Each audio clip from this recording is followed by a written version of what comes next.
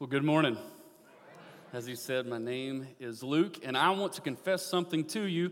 I shifted like my little intro. Pastors, can I give you a little secret? We always like to talk about something goofy just to kind of settle in, break down the nerves, and just connect with you a little bit. And I had something written out, and on the way this morning, I was like, nope. Gonna X that out. We're changing pace. So let me share with you a confession that I have. This morning, I was road tripping from my house to here. And anybody have like a morning commute that you have this routine maybe that you go through? Anybody can relate? Maybe some of you just turn the radio off. You like to sit in silence and thank God for the silence, right? Parents, amen? And then, maybe some of you like to listen to sports talk radio or you turn on your favorite podcast or whatever it is. Well, this morning, I had a little jam session with Jesus. I let my inner Keaton come out. You know what I mean? Like, deep down inside, I want to be a worship pastor so bad, but I can't sing. I can't play a thing, but nobody's in my truck. Nobody knows a thing, right? So I pull up to the red light, and I'm like air guitaring, and I'm like, what? Jesus music. Get over it. It was a good moment for me to worship during this morning road trip that I have. And I hope you can relate to that. Everybody have that time? As a family, we were driving and we're trying to get Brindley introduced to Jesus music. She won't let me listen to anything else but Jesus music. If I turn on the Point 94.1, she said, Daddy, is that song about Jesus? No, it's not. No, it is not. Thanks, Bob Seger, It's not at all. So we just got to listen to Jesus music, which is great. So the other night, we just had this awesome jam session, and Brindley, she yells from the back, we got to raise our hands. I'm like, yes, ma'am, we do. Praising Jesus, right? So moms and dads, cherish those times where you can worship Jesus in the car. And also, I want to thank Kyle for this opportunity. Getting up here is a treat, and I don't take it lightly. So thank you, church, for giving me this opportunity. This is week 3 of road trips. The title of this message is called As We Wait. And our topic today is going to be grief. And so I want to equate grief with the waiting part of a road trip. And y'all can relate. You know what I'm talking about. Those fun stops, right? Maybe we're on our way down to the beach and we got that favorite restaurant or that gas station that the kids love, whatever it is. So when we pull over, when we have those pit stops, a lot of times that's the fun stuff. But what do you do during the time in between the fun stuff, right? You look out the window, you're bored. Back in my day, now some of you are going to be like, that's not that long ago. But I had a CD player, right? And we hit a bump, boom, CD would skip, and you're like, come on, Dad, avoid the potholes, man, right? You know what I'm talking about? Some of you look out the window, count cows, depending on where you're going. And then Grant likes to play slug bug. Right? If you watch the video, you'll get that. So we've got all these things right here that the wait process. And to be honest with you, that waiting part's the worst. It's the worst. So in this road trip of life, this journey that we're on, these waiting times, I'm going to equate that to grief. And if we're honest with ourselves, we're going to talk about it in just a second, all these areas of grief, that takes up a lot of space in our heart. Grief. So yeah, it's not the fun exit, right? It's not the fun sightseeing adventure. It's the worst. It's the worst. So I want to dive into a few areas. Now, this is not an exhaustive list at all. These are 3 things in which I feel like take up a lot of heart space in the grief category for you and me as believers. So the first one is the loss of life. It's just what it is, right? When we lose people, our hearts grieve. The loss of life could also be maybe a divorce that you're going through. That's a life that you once had and it's not there. Maybe it's a relationship, a friendship that's severed, and you're grieving that, you're mourning that. We all know this loss of life feeling, but I don't want to limit Grief, it's a very complex emotion that many things bring grief to the surface of our life. So I don't just want to leave it at the loss of life. Now, I don't want to undermine those that are dealing with that, because that's very serious. But the next thing that causes us to grieve is past sin and its effects. We think about perhaps all the bad that we've done, and it hurts, right? Can anybody out there relate? You don't have to raise your hand, but I think for many people in this room, including myself, when we think back to that former life where Jesus saved us from it, we think back to previous sin and the wake of destruction that it caused. It can cause our heart to grief in a pretty serious way. I want to read a passage of Scripture to you that's going to kind of bring to light this feeling. It comes from 2 Corinthians 7. We're going to read 8 through 11. Paul says, I'm not sorry that I sent that severe letter to you, though I was sorry at first, for I know it was painful to you for a little while. Now I am glad I sent it, not because it hurt you, but because the pain caused you to repent and change your ways. It was the kind of sorrow God wants His people to have, so you were not harmed by us in any way. For the kind of sorrow God wants us to experience leads us away from sin and results in salvation. There's no regret for that kind of sorrow, but worldly sorrow, which lacks repentance, results in spiritual death. So many people in this room this morning are grieving their past. They're grieving the sin and its effects on other people. It's very real. Now, I don't want to say that sin is a good thing, but if we're honest with ourselves, we understand that it was the recognition of our sin which brought us to the saving grace of Jesus, right? So sin is a part of life. But what Paul is saying, I want you to understand the sorrow and the grief that this sin has caused you and make you turn from it never again to dip back into that world. So this morning, if you're grieving sin and past mistakes, that's almost a good thing, is what Paul is saying. Because that grief that we're experiencing is going to keep us from doing that again. That makes sense. So for many people in this room, that's you right now. You're grieving your past sin and its effects. The last thing I want to talk about in the realm of grief is that we grieve those that are lost. We grieve those that have not placed their faith in Jesus. And for me, honestly, this is that recurring grief that you just can't seem to shake, that it's always there. If you are passionately in love with Jesus, you want everyone around you to fall in love with Jesus, right? Moms and dads, I pray for Brinley to come to the saving grace of Jesus more than I pray for her health and safety. We want our kids to come to Jesus. For many of you in here, you want your parents to come to Jesus. You think about your best friend, and they're lost, and your heart hurts because they haven't found Jesus. This is the one that just hangs on. It doesn't go anywhere. It's constant. No matter the exit, the journey, it's always there.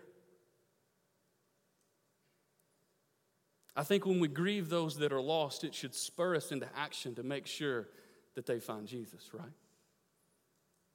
If we truly understood the state of their lostness, it would make us act quicker and more often to share with them the love of Jesus.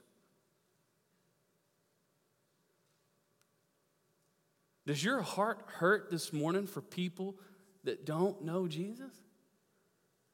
On a much grander spectrum, yeah, we've got the people that we love, our friends, but just does it hurt you that the world is lost? And some of you in here are like, well, I've never really thought of that. Yeah, it does. Luke, thanks, man. Our hearts should mourn and grieve the people who have not accepted Jesus, that have not accepted Jesus. We want nothing more than them to join us on this road trip, right? And these are just the three things that I have kind of brought into focus this morning for you. Now, that's not limited to it. There are many things in life that can bring our heart sorrow. But what I want you to understand this morning is that grief is a reality. It's there. It's going to happen. And I want to share with you a story, a personal one. It goes back up to that first category, that loss of life.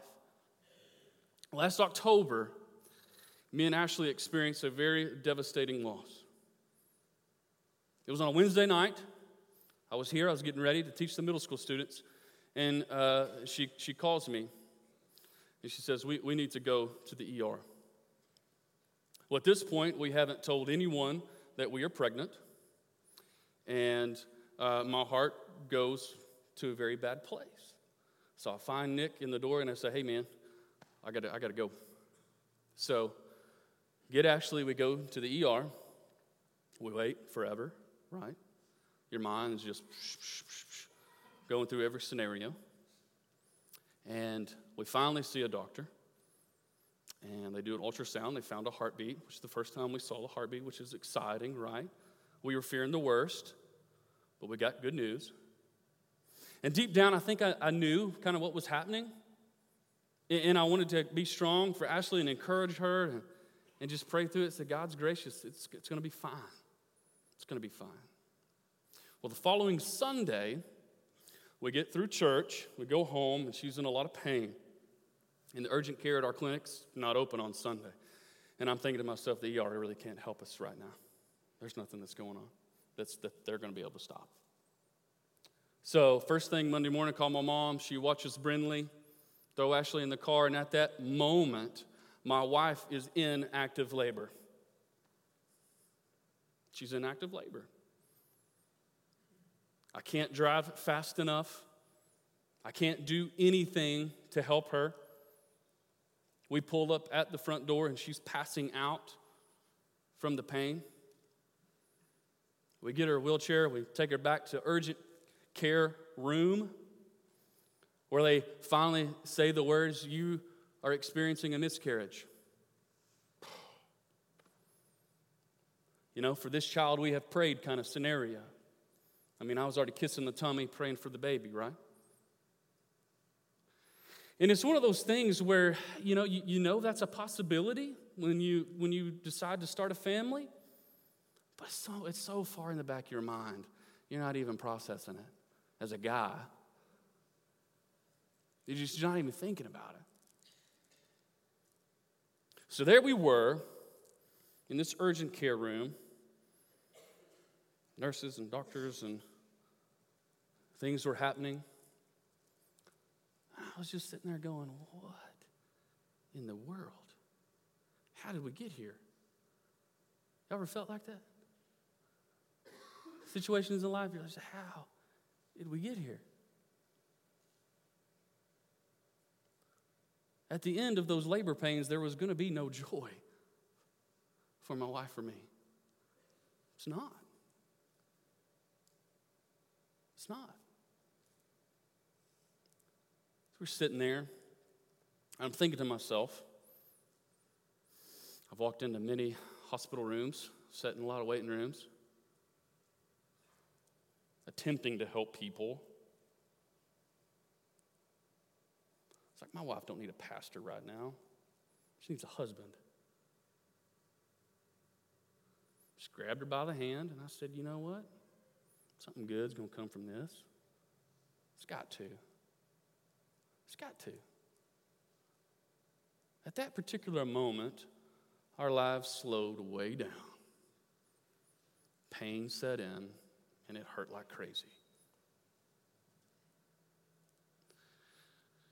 But I did not want to lose focus. I'm not saying that we're superhuman or that we got it all figured out, but I did not want to lose focus. Grief is a very heavy thing. And if we're honest with ourselves, at any given moment, we're going to deal with at least one of these three things.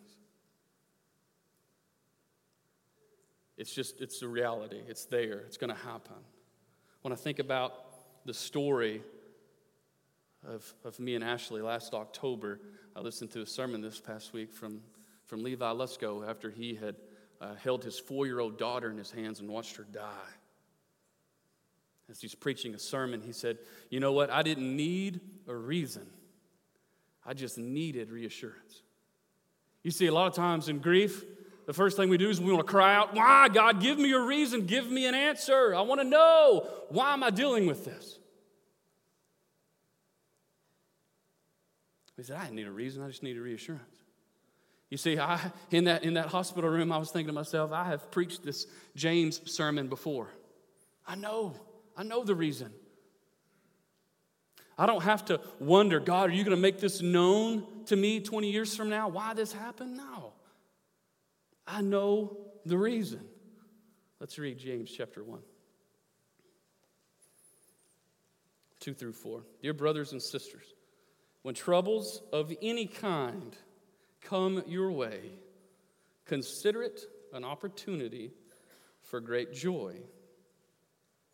For you know that when your faith is tested, your endurance has a chance to grow. So let it grow. For when your endurance is fully developed, you will be perfect and complete, needing nothing. You see, I didn't need a reason in that room. I didn't need a reason. I knew the reason. So maybe for you this morning, you're out there and this is just striking a chord with you.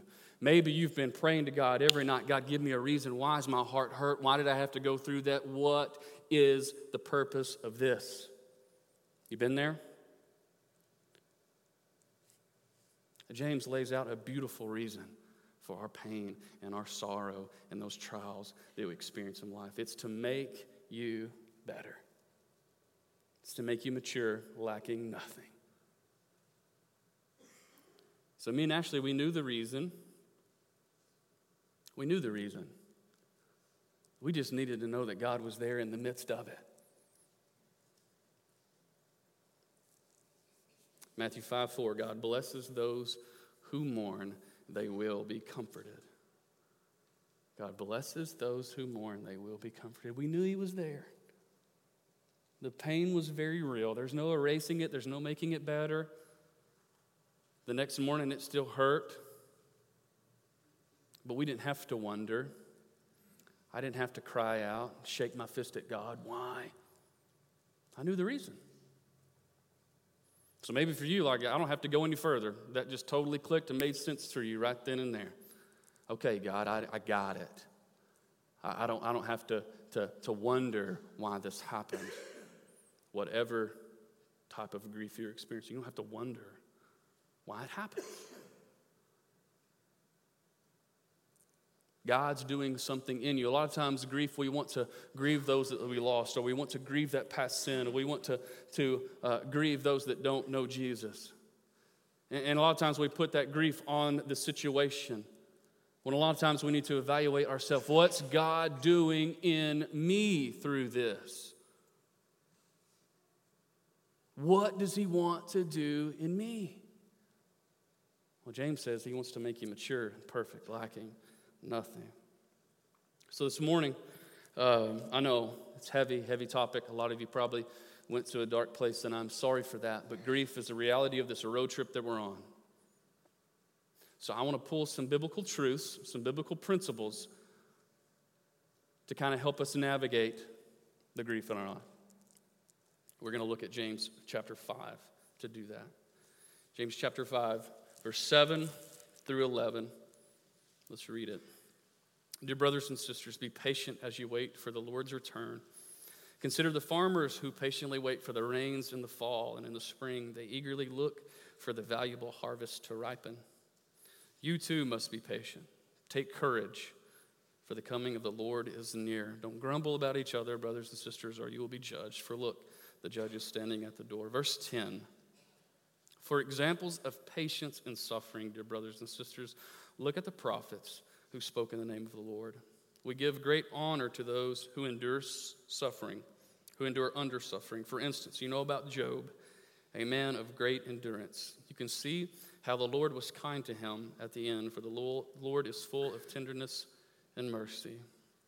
So the first point, I know we've already kind of been through some points, but the first point of kind of navigating and handling grief in our life, whatever category it is that we must wait patiently on the Lord. And that is tough to do, is it not? So we got this road trip analogy, this illustration. We start it and then we finish it. At the end of our journey, we get to go home to Jesus, right? So we know that end game is good. We know that victory has been won, right? That regardless of how your day is shaping up, good, bad, ugly, that day is going to be a good day, right? So we've got highs and we've got lows on this journey. And typically those lows are when your heart is sorrowful and you're grieving. So if you're in that phase, if you're in that state, you're not on the exit of happiness, but right now you're in that as we wait phase. You can wait patiently, for you know that the coming of the Lord is near. And that his goodness and mercy and his tenderness is there with you in the journey. You're not alone. Sometimes we just have to wait. Ain't that the worst? Sometimes we have to wait on the Lord. I don't want to undermine your grief because it's serious. But sometimes we just have to wait for the Lord. And I know it hurts. I know it hurts. But we have to focus on the things that are above. This next point, it's a difficult one. I want to help us navigate it. It says we must maintain an attitude of faithfulness and obedience. So during heartache and loss, perhaps those two words are the last thing that we really want to think about or focus on. But if we know the reason is that God is making us better, it'll help us to have a godly perspective during that phase of grief. You see, the last thing that I want is my grief or my heartache or my sorrow is to cripple me. You see, that's when it goes from a good God thing to something that Satan uses to trip us up. You see, if in the midst of your grief, you lose sight of being faithful to the Lord and his word, and you choose not to be obedient in fulfilling your obligations as a Christian, you see Satan's won. He's won. We don't want that in the midst of trials and grief, right? We know the reason. It's to make us mature, lacking nothing. So maybe that's you this morning. Maybe you've experienced something traumatic. And it has kind of rendered you useless in a nice way. I don't know how to say that without saying it mean. But maybe you've gone something traumatic and it's just took your legs right out from under you. And you don't know how to move, you don't know how to operate, you don't know how to focus.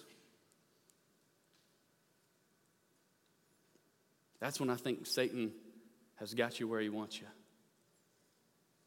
In the midst of that grief, at the deepest, darkest moment, you have a choice to let Satan use it to keep you motionless, or you can let God use it to make you better. No matter where our minds go, no matter how we're focused on the pain of the grief, we have to remain faithful. We have to remain obedient to God and what he's called us to do. You cannot shut down. You cannot shut down. And that's so hard, is it not? When those that were coming to comfort Job saw the condition that he was in, they ripped off their garments and they mourned for 6 days. They said, he's in so much pain, I can't even talk to him right now. So understand, sometimes you're at that phase where it's just tough to do anything. But you have to remain obedient and faithful what God has called you to do. Otherwise, Satan's going to use it for his benefit. We must experience grief to demonstrate our faith. That's the last point. We must experience grief to demonstrate our faith. Now, isn't that crazy? Right? You see, if following Jesus, if having faith was all about making good days ahead, well, people would follow Jesus just to make sure their life is good. Having faith in Jesus is not just making sure your life is good, because we know that bad things are going to happen. So for some of you, you may be sitting in a good spot right now. But church, let me warn you, if it's not knocking on your door, it's around the corner, it's coming. It's coming. Grief, heartache, sorrow, trials. It's there. It's coming. It's coming at you quick. So we can either take the situations that life throws at us and brush them off, or allow Satan to use them to trip us up, to cripple us, or we can allow it to be an opportunity for us to demonstrate our faith. Y'all remember how Job's wife said to him, "Would you just curse God and die?" Right? Remember her saying that? Y'all remember his response? Remember his response? He said, "We accept all the good stuff that comes from God. Why can't we accept the bad?" That's what he said in response to his wife. His perspective in the midst of what he was dealing with was incredible.